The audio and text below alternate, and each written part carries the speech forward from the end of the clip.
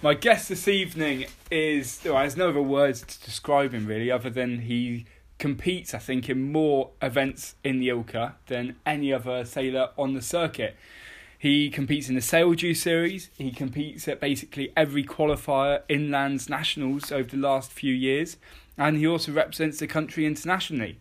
I'm of course talking about Jack Hopkins. Jack, how are you? I'm good. I think you've just described me as the sweatiest Ilka 7 sailor going. Well, you're a bit nervous right now, are you? Or? Yeah, it's just ripping off me. Yeah. But you're out in Palma right now. The first time you've been out in Palma for... First time, and it's raining. It's freezing. Wow. Tomorrow literally is 6 degrees and 20 knots. Yeah. Feel back at home. You train in Weymouth. You live there right now, so... That's the thing, with the conditions like this, you'd think that the British lads should stand a good chance of doing well. But I don't know. I like it sunny and warm, so we'll just see how it goes. So what are you hoping to get out of this next week out here? I'm still, even though you'll probably mention it later on, but I'm not young. Yeah, I haven't done that many internationals. So I'm still at the point where I want to try and do as many as I can and learn as much as I can from them. So I just want to see improvements. I think I've done 2 or 3 internationals, so yeah, I just want to see an improvement from the last big international I did. So that will probably mean it's a really tough fleet, as you know. It's going to be gold, silver and bronze, and if... It's probably the toughest fleet you'll get, in the year. The Worlds is a tough fleet as well, but the actual number of competitors here is greater. Yeah, I mean, the goal is a gold fleet. But if I don't get that, then it's not doom and gloom. I'm going to try my hardest and see where I go. Now, you did mention that you are a little bit older than some people, but you're in that awkward stage of not a master and not a youth, and a lot of people drop out.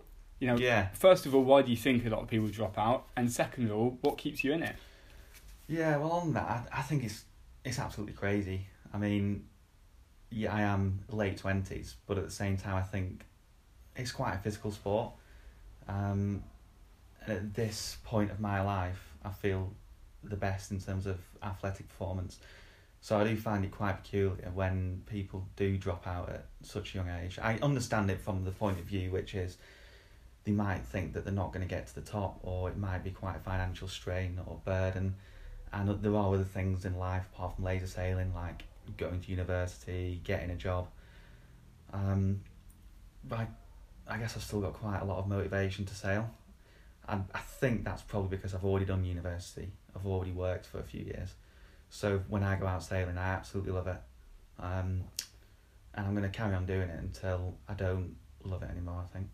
But yeah, so why do people drop out? Well, like I said, it probably does boil down to like a financial thing, but I know certain individuals who do drop out at a young age purely because they've burnt out or they don't enjoy it, which, like I said, I do find it peculiar because coming into my late 20s, I do feel like the only thing that's holding me back is experience and time in the boat and sailing internationals, not physically anymore, which when I was younger, that was an issue. I think when I jumped into a laser, it was late, it was only a few years ago, but even a few years ago when I was mid-20s, I did find it hard physically. Yeah, so... And we first met actually, was it the 2017 Inland, at Grafham, and you'd only just been back in the boat that year, wasn't it? I think yeah, so I wasn't new to sailing in 2017, but I was quite new to the laser. I mean, I did in and out for a few years, just club racing really. But I'd got to the point where I've been teaching for a while and I had a little bit of money, so I could afford to start doing more events. And the Inlands in 2017, where I met the infamous Ben Flower, it was one of the first events that I did in a laser, yeah. And yeah, it was quite a fun time there, and that sort of kept you in it and kept going. You've got a good mate, Craig Williamson, who also does the Sail Due series. So we just describe that series and why you enjoy doing it. Oh, it's great. So, as you know, racing against the same people all year is pretty good. Especially in the laser Ilka, where the racing's so tight and so close, and you're looking for fine margins constantly, but that can also become it's quite serious, isn't it? So it's nice sometimes to go to an event and not worry about how you do, because you can sail the best race of your life and be beaten by a 95-year-old and his missus in an Enterprise or something like that. I just think it's brilliant, and it's good to speak to people who sail different classes. It's a different format of racing. I think most of them finish with a pursuit race on a Sunday, which is just complete banter. It's just mayhem, and it's a side to sailing that I quite like. And it's also, you see people in those different classes that maybe have moved out to laser. I know there's a few that are on the circuit right now that still sail, but I don't see them besides the Sailor Series. Yeah, there's a lot of sailors as well in the UK that don't sail Olympic classes but are still real good amateur sailors, and it's quite nice to sail against them. You think putting some time into a laser, you feel quite invincible at times when you're racing against amateur sailors, but you can come up against a Nick Craig, for example, or a Roger Gilbert, and if you're not on top form, they'll hand it to you. So it can be quite humbling as well. Yeah, and talking about those top sailors, I just briefly mentioned Pete Barton. You've also done a bit of aero sailing. What would you say? So, you've done a bit of aero sailing, but you've stuck with the laser or Ilka now. Yeah. What's kept you in this class rather than swapping sides to aero, which a lot of people have done? No disrespect to other classes that have dabbled in, which has been, I've done a solo nationals, I've done, like you said, a few aero events, and the aero in particular is a fantastic boat. It's so much fun to sail, and the solo as well is a boat that is designed really well, and it's quite a rewarding boat to sail. But in terms of just boat racing, there is nothing better than an Ilka. The fine margins, the tactical decisions that you have to make, and then if you want to go faster than Ilka, there's so many aspects to that. There's going to the gym. And because it was designed a billion years ago by Bruce Kirby, and it was designed originally as a beach boat. What I'm trying to say is it's not the best designed boat. So making it work and making it sail is a real skill in itself, and it's something that I really enjoy doing. Yeah, it's quite a boring boat in terms of there's nothing exciting. There's 3 controls. Yeah. There's a centreboard, there's a rudder and a main sheet, and that's about it, isn't it? It's as basic as you can get in terms of sailing, which, then means that the person who wins at the end of the day is the best sailor. It's not because they've got better equipment. No, and that's, so on that, it's if you win a race in a laser, especially a qualifier or a nationals, or if you do well at an international in a race, it is like, I've beaten some of the best sailors going. It's not just I've picked out a lucky shift or I've had one good downwind. It's to get a good result in an Ilka. It's a combination of a few things that have to come together, and you don't get that in other classes. So you've just got here to Palmer, but you've just done the 3 qualifiers in Weymouth, 1 at Stokes Bay and 2 at Weymouth. Yeah. I wasn't at the 2 in Weymouth, but I believe there were a bit different conditions at each one. Just describe how those 3 events went for you. First 2 were really good. For me, they were good in terms of results and progress I've made over the winter, training a lot. You got 2/3, am I right? Yeah, 2/3. Could be a little better, but I was quite happy with how I sailed. And I was training a lot between them, and by the last one, to be honest, I was just getting quite tired, and that kind of showed in the result a little bit. But no, there were 3 really quite good events. Typical UKLA in terms of good race officers, good courses, getting the races fired out pretty quickly and getting back in, which is always good. And one person that won one of the qualifiers and won the other 2, who you live with right now, is James Percival Cook. Would you say right now he's your biggest rival? We live together and we train together and we get on quite well, but there's a little bit of a rivalry building there. We're both quite competitive, so we like to push each other pretty hard, and I think that's starting to show in some of the results. the problem is we both share the same strengths and weaknesses in terms of I think we're both getting quite fast now, and what we both lack is experience at international level. So hence, which is why we're both here. We'll both be doing Hier's, we'll both be doing the Worlds.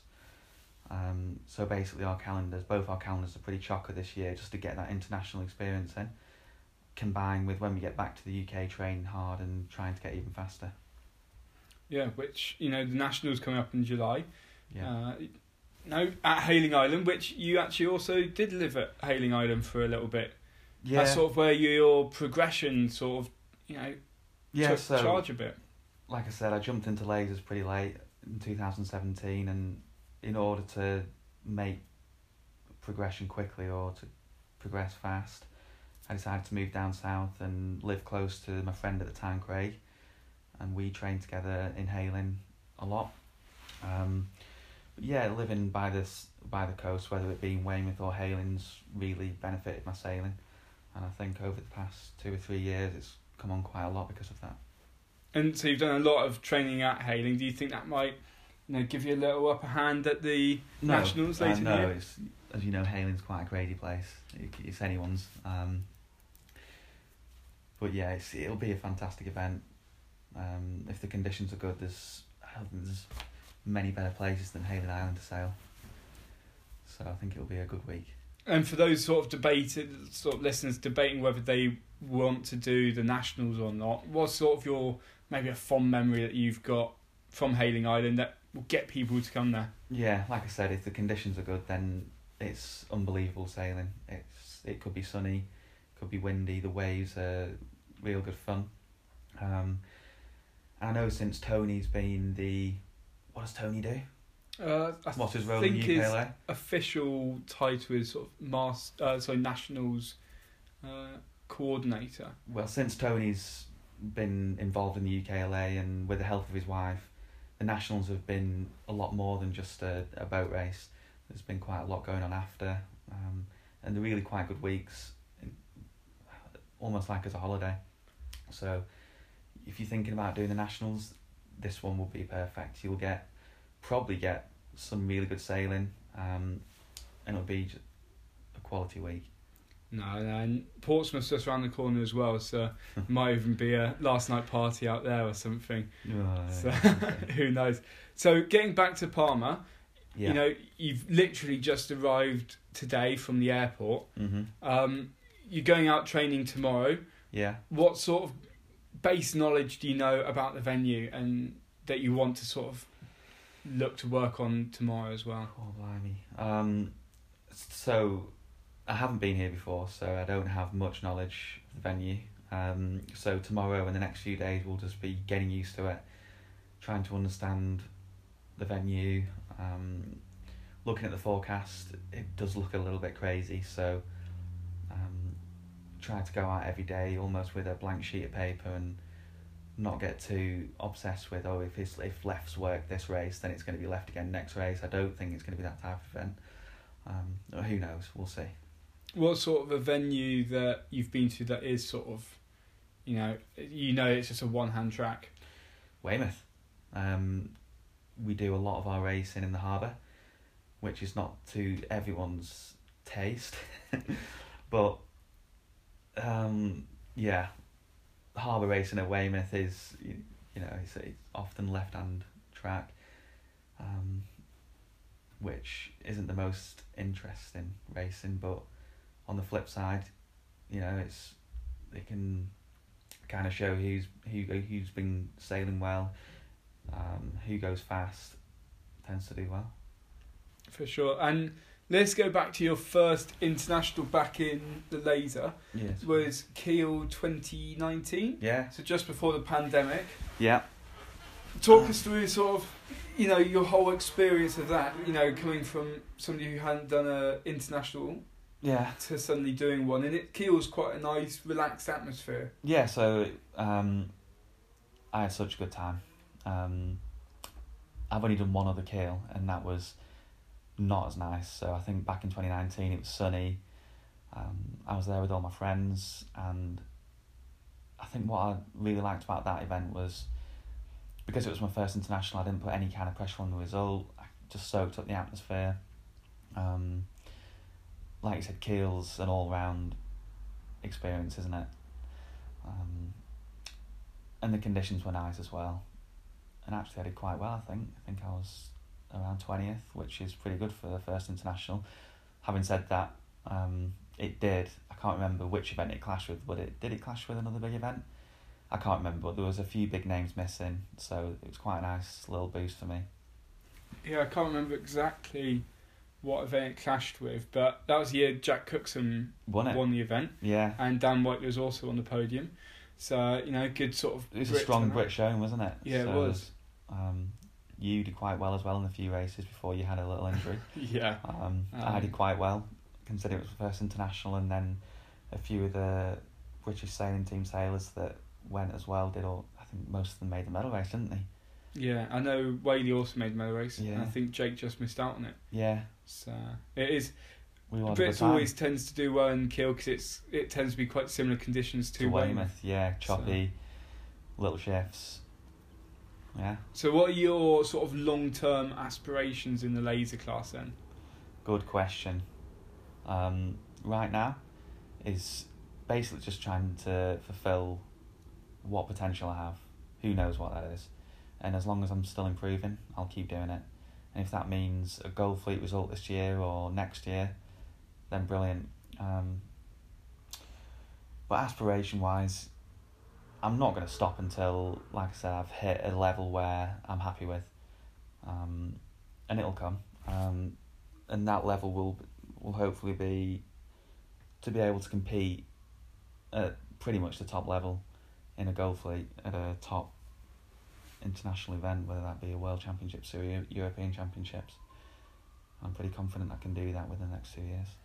And, it is tough to make the jump, and, there's a lot of tough sailors out there, but what's sort of the biggest bit of maybe advice or, thing that you've learned in, say, the last, 2 years that's moved you sailing on the most? Time in the boat, obviously. But what specifically in terms of that, everyone says time in the boat, but what exactly are you trying to work on? Because if you go out and just sit around with a laser flapping its sail about, you're not going to learn anything, are you? No, so I'm in a position at the moment, we mentioned previously that I live with someone, James, who's at a similar level. So when we go out, like you said, it's not just a case of we go out and have a good time. We go out with a focus. We go out with something that we want to improve on, and we try bloody hard to do that. Not just time in the boat, it's time in the gym as well, or time on the bike, getting fitter, getting stronger, and also volume. It's been pretty hard over the past 2 years to kind of tick that box because of coronavirus, but that's something that I want to try and do now. So doing as much racing as I can, combined with the amount of training that I'm currently doing, should progress me. Now, this sort of divulge a bit away from the sailing. What, you do a bit of teaching. That's sort of your main income. Yeah. How do you manage to balance, like you said, that sailing lifestyle of, wanting to get better, going on the water, with committed training and also fitting in the teaching? Yeah, so I'm lucky in terms of I've got no other commitments apart from teaching and sailing. So that combined with real good time management's key. So I'm lucky that I'm a supply teacher and I can pick and choose when I want to work. So for example, if the forecast is looking good one week and I've got some sailing events coming up, then I can commit to the sailing. And then if I've done a big block of training and competing, and where a lot of the other full-time sailors would just have a break, that would be when I'd work and try and get the money in, which works quite nicely actually, because it provides me with an income, which means I can carry on sailing, as well as the little break that you need every now and again to keep the sailing fresh. So I'd say at the moment I'm getting the balance quite right. This year I'm going to try and do as much sailing as I possibly can, so hopefully the sailing will get better, but on the flip side the bank account might not be very happy. We'll worry about that later. Yeah, so What else besides sailing do you like to do? You know, sailing can't be the only thing you like to enjoy. Well, yeah. So along with the teaching and the sailing, that does take up a lot of my life. I love cycling. You know, I've only recently got into it when I realised that one of the best ways to keep fit is to cycle. And it's almost become a bit of a hobby as well. So sometimes when I'm not feeling like going to the gym, or I'm not feeling like just getting on the turbo trainer and doing an hour sweat fest, then I'll get out on the bike and do a good workout, and it's also fun. As you know, I follow football as well. Not to the same level as you, but great. It's a shame that you're a Liverpool fan, though, isn't it? I wouldn't say a shame. You know, I've waited all my life for them to finally be good. So, yeah. So it's a bit symptomatic, like you're sailing then. Yeah, really, really bad now. Not too bad. But yeah, so moving back to sort of let's go to the UK scene, okay? In terms of the, you know, UK sailing, you've done a lot of it. Mm-hmm. You know, the qualifiers results, you've been steadily moving up the order. Yeah. You know, last year you had a good nationals result. As you beat me. Okay. And the previous year you've had 2 top 10s the last 2 years, which basically everybody was at the event. Yeah, so they've both been pretty difficult events. It's been nice that I think pretty much all the British sailing team have done the past 2 nationals. I think that definitely the 2021, everyone did it, didn't they? Mm. And it was a really, really good event. Last year, I think only Elliot was missing. Who had just got back from Tokyo at the time. Yeah, so that's a pretty good excuse not to do it, I guess. Mm. But yeah, I think the key is not to quit. So you touched at the start, when people drop out, maybe it's because, I don't know, it could have been because of a bad result, but sometimes it's the bad results where you learn the most from. So yeah, at the time it can be pretty upsetting, but if you take a step back and think what went wrong and how can I improve better next time, and that kind of mindset will just see you improving. And you know, like you said, you want to keep improving, and those tough results are pretty bad. But what sort of, you know, if you have on a week-long event especially, if you have a bad day, how do you process that and come back the next day and try and have a clean mindset? Yeah, this is something that I do want to improve. It's probably a weakness for me. So if something's going bad, I do find it quite difficult at the moment to reset and go again the next day. I think maybe I'm too emotional, but it is something that I want to work on. So, yeah, I guess moving forward, I do need to be better at, if I have had a bad day, resetting and forgetting about it and going again the next day. And that's something that I want to do. Yeah. So sort of cutting out a bit of the emotions and just resetting a bit. Mm-hmm. Yeah. Okay, and just a wider picture from that, you know, from event to event, obviously, if you've had a few bad results, you know, at events, stringing together, you know, but you're still coming back to, you know, the next event, sort of, what is that deep down motivation, and why don't you, you know, maybe go to a different class or, you know, do something else? Yeah, I mean, I've not had a few back-to-back events where I've done really badly. That's not happened yet, but if that was to happen, you just got to keep plugging away, haven't you? If that happens and there are a few events where they've gone badly and the next event's just been exactly the same, then instead of just going again, I try and take a step back and assess where it's going wrong and target that area and try and look to improve. I guess, and while I'm enjoying it, that's something that I do quite well. Like, I've had a few bad ones, but still, because I enjoy it so much, I'm able to, be upset at the time, but then go away and think, right, well, that went badly, how can I improve that? And then at the next one, try and improve in that area, and at the moment, that's what I'm doing. Yeah, it's a good mindset to have. Well, it's easier said than done. Yeah, it is. It's especially at this level where it is a real possibility to have a string of bad results. Well, I mean, bad results in inverted commas, you've got to put it into perspective. Like, these sailors that I'm competing against now have been full-time sailing for 10 years. The proper athletes, like, they train every day, they work immensely hard. I mean, you just have to look at Mickey and Elliot, and I've been lucky enough to train over the past year. I've been lucky enough to spend a few days training with them, and just to see the way they operate is, yeah, amazing. So, yes, on one hand, to get to that level, you need to put in the work.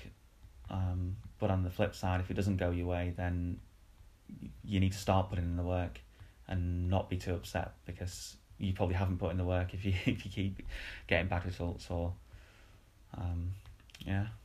And you mentioned Elliot there. Yeah. You know, you actually grew up, you know, because you're similar in age, similar place to the country. You know, grew up racing tops against him. Yeah. You know, what was that like? So, yeah, I was in the same squad as Elliot and Lorenzo, and we were all pretty close back in the day, back in, I think it was around 2005 to around 2007. We spent a lot of time together.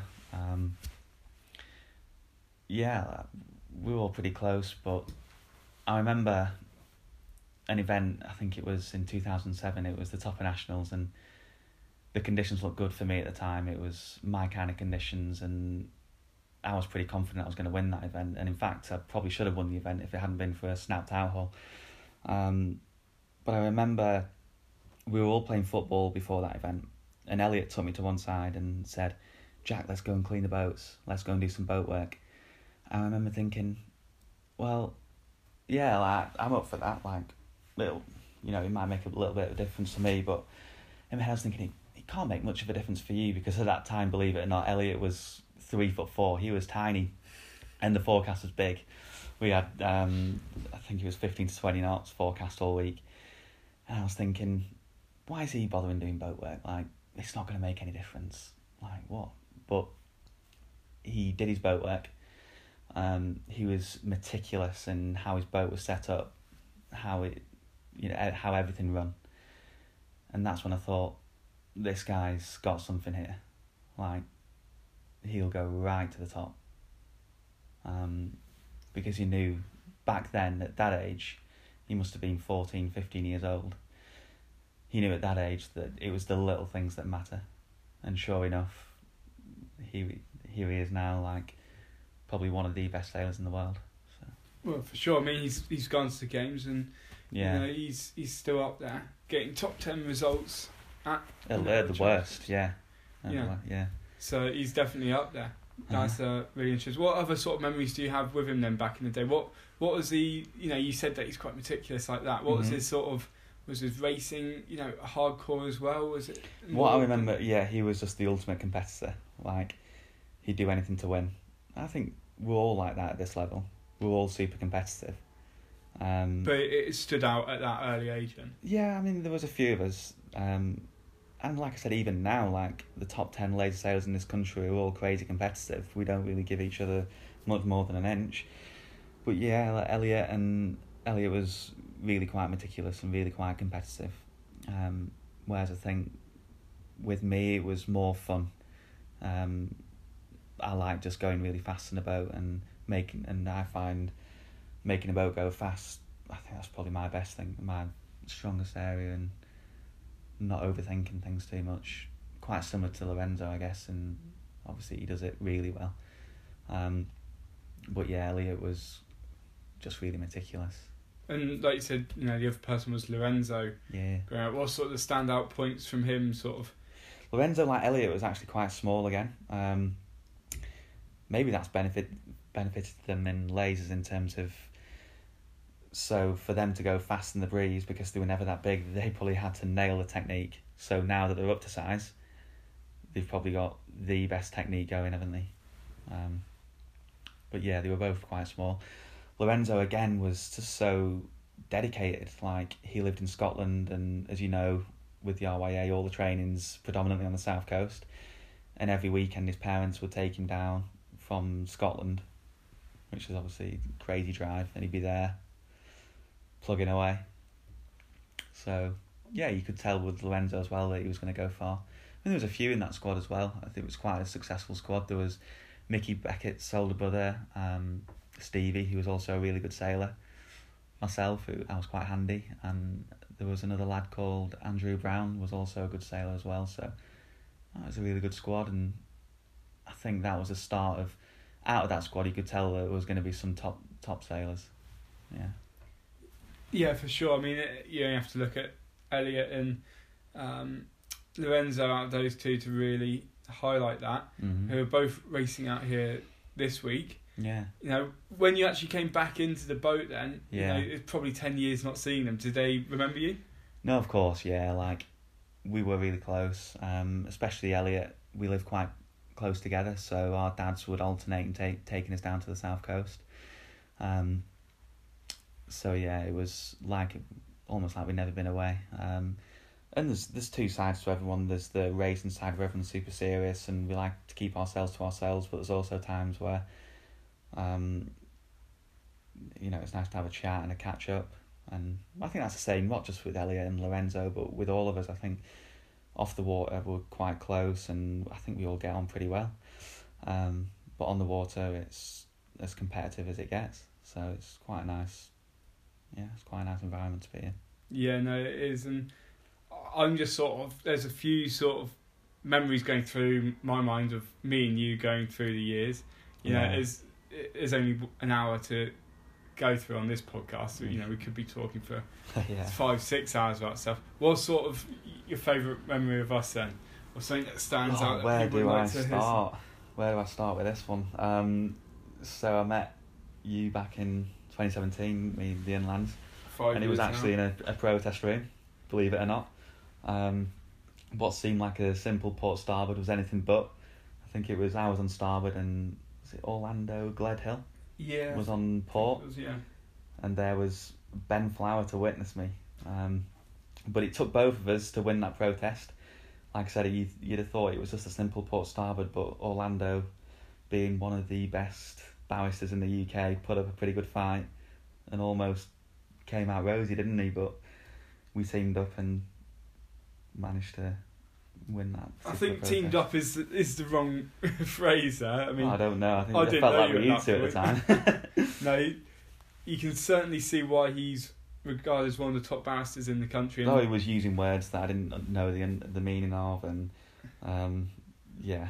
I mean, he's a top bloke, isn't he? Yeah, and after getting to know him, he's really sound. He is. But he didn't go down without a fight. Yeah. I think if I ever needed a lawyer, then he would be the first person to go to. Yeah. So after that, got loads of stuff that you could possibly talk about. Oh yeah. Then there was Kiel in 2019. I think you started the event on fire. You had a few top threes, right? Yeah. And then. And then I was like, where's Flower in this last race? Where the heck is he? I remember coming in and seeing his boat on 2 tyres. And I instantly thought the worst. And sure enough, we had to pick him from hospital a few hours later after a head injury. What else? Yeah, this year, what about this year when we... That was quite an eventful week for me. You know, that day in particular, where, you know, I was probably sailing at the best I feel I was sailing. You were good. And then, you know, I still look at that and think that's probably the best I was saying. And then I got a concussion where another boat sailed into me, which was a bit annoying. Typical Floss thing to do. Well, typical thing to happen to me, I think. Yeah, sure. So you're saying about this year? Yeah, so I guess as people know, we get on quite well. So we decided to team up and do a lot of these international events together to cut the costs, and it is just one big experience with Ben. So we did a massive drive that started after a football game. Obviously, we went to watch the infamous Portsmouth, and then straight after that we got on a ferry and into the 1.2 Punto carrying 3 boats, 2 big boys and a load of gear in the back, and trying to drive over the Pyrenees in France. I mean, wow.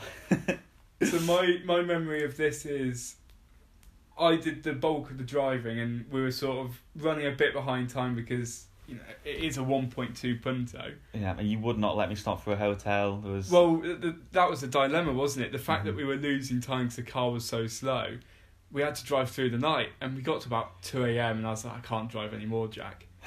At which point, Jack then hops in the driver's side. Does a power hour. I don't even think it was that, to be honest. Pulls back in and says, my head was out the window, I couldn't drive anymore. Yeah. And we made it down to Portugal in the end. Well, just some of us are definitely, aren't we? I'm getting old. But yeah, no, it is a fun thing to do, and I think it's actually more fun to do it with your mates, and no, for sure, yeah, to do it like that rather than just fly in and out, because there was a lot of things that happened along that trip, which just we had a good laugh about, and actually probably made us closer and get to know each other better. Yeah. I mean, I think this is going to be part of it this year. I'm quite excited for how this year is going to pan out, not just in terms of the sailing and the results, but everything that comes along with going to all these different international events, seeing the different places, and yeah. Yes, like I said, there's so much that we could talk about that me and you have done personally together. Are we allowed to say these kind of things on here? I don't think we are we? Or I guess actually, there's one, it depends what it is. There's a few we can talk about. I'm worried now. So at this year's Nationals venue, Hale & Island, Ben used to come down quite a lot and stay with me, and we'd go out in the bay in some questionable decisions and test out our sailing skills to the limits. I remember this one time, it was far too windy to go sailing. It's got to be pushing 40 knots, and just to go out with no support, no ribs, no nothing, was completely ridiculous. But Flower being Flower convinced me that it would be fun, and we'd go out and we'd have a good time at least. So we worked our way at wind somehow, and we set off back down in he must have been 40 knots, and huge waves. Maybe not 40. It was definitely over 30 though. It felt like, I don't know, it felt big, felt too big, put it that way. We were both clinging on for dear life, trying to get back in, and I don't know if you've heard of the infamous bar at Hale & Island, but it's a sandbank under the sea where the waves hit and just become enormous, and we were racing in, going downwind, and Ben's just in front of me, and he gets hit by the biggest wave I've literally ever seen, and he surfs it like a pro, like Jamie O'Brien himself, and completely loses control and flies out the back of the boat. And at the time, I was in hysterics. I couldn't stop laughing. It was the funniest thing I've ever seen. Trying to watch Flower breaststroke to his boat, which, I don't know. And then the realisation hit that he wasn't going to catch his boat. His boat, even though upside down and turtled, was still doing the best part of 10 knots. Well, no way are you swimming 10 knots. The problem was the sail hit the water, but it was still filled. Right. Yeah. So it was still sailing. So, yeah, like I said, at the time I was in hysterics, but when I realised that this could be an absolute situation was when the panic set in, when you were nowhere near your boat. So, instantly I thought, what's more important, Ben's ragged laser or Ben himself? So I made the decision, to the disappointment of quite a few people, not to go and rescue the boat, but to go and rescue Ben. So after a few attempts, I managed to pull him into my laser. Got him in, and the next mission was then to try and drop Ben off at his boat, which by this time had done about half a mile down Hale Bay. So we got Ben in. No, we didn't initially. Do you remember?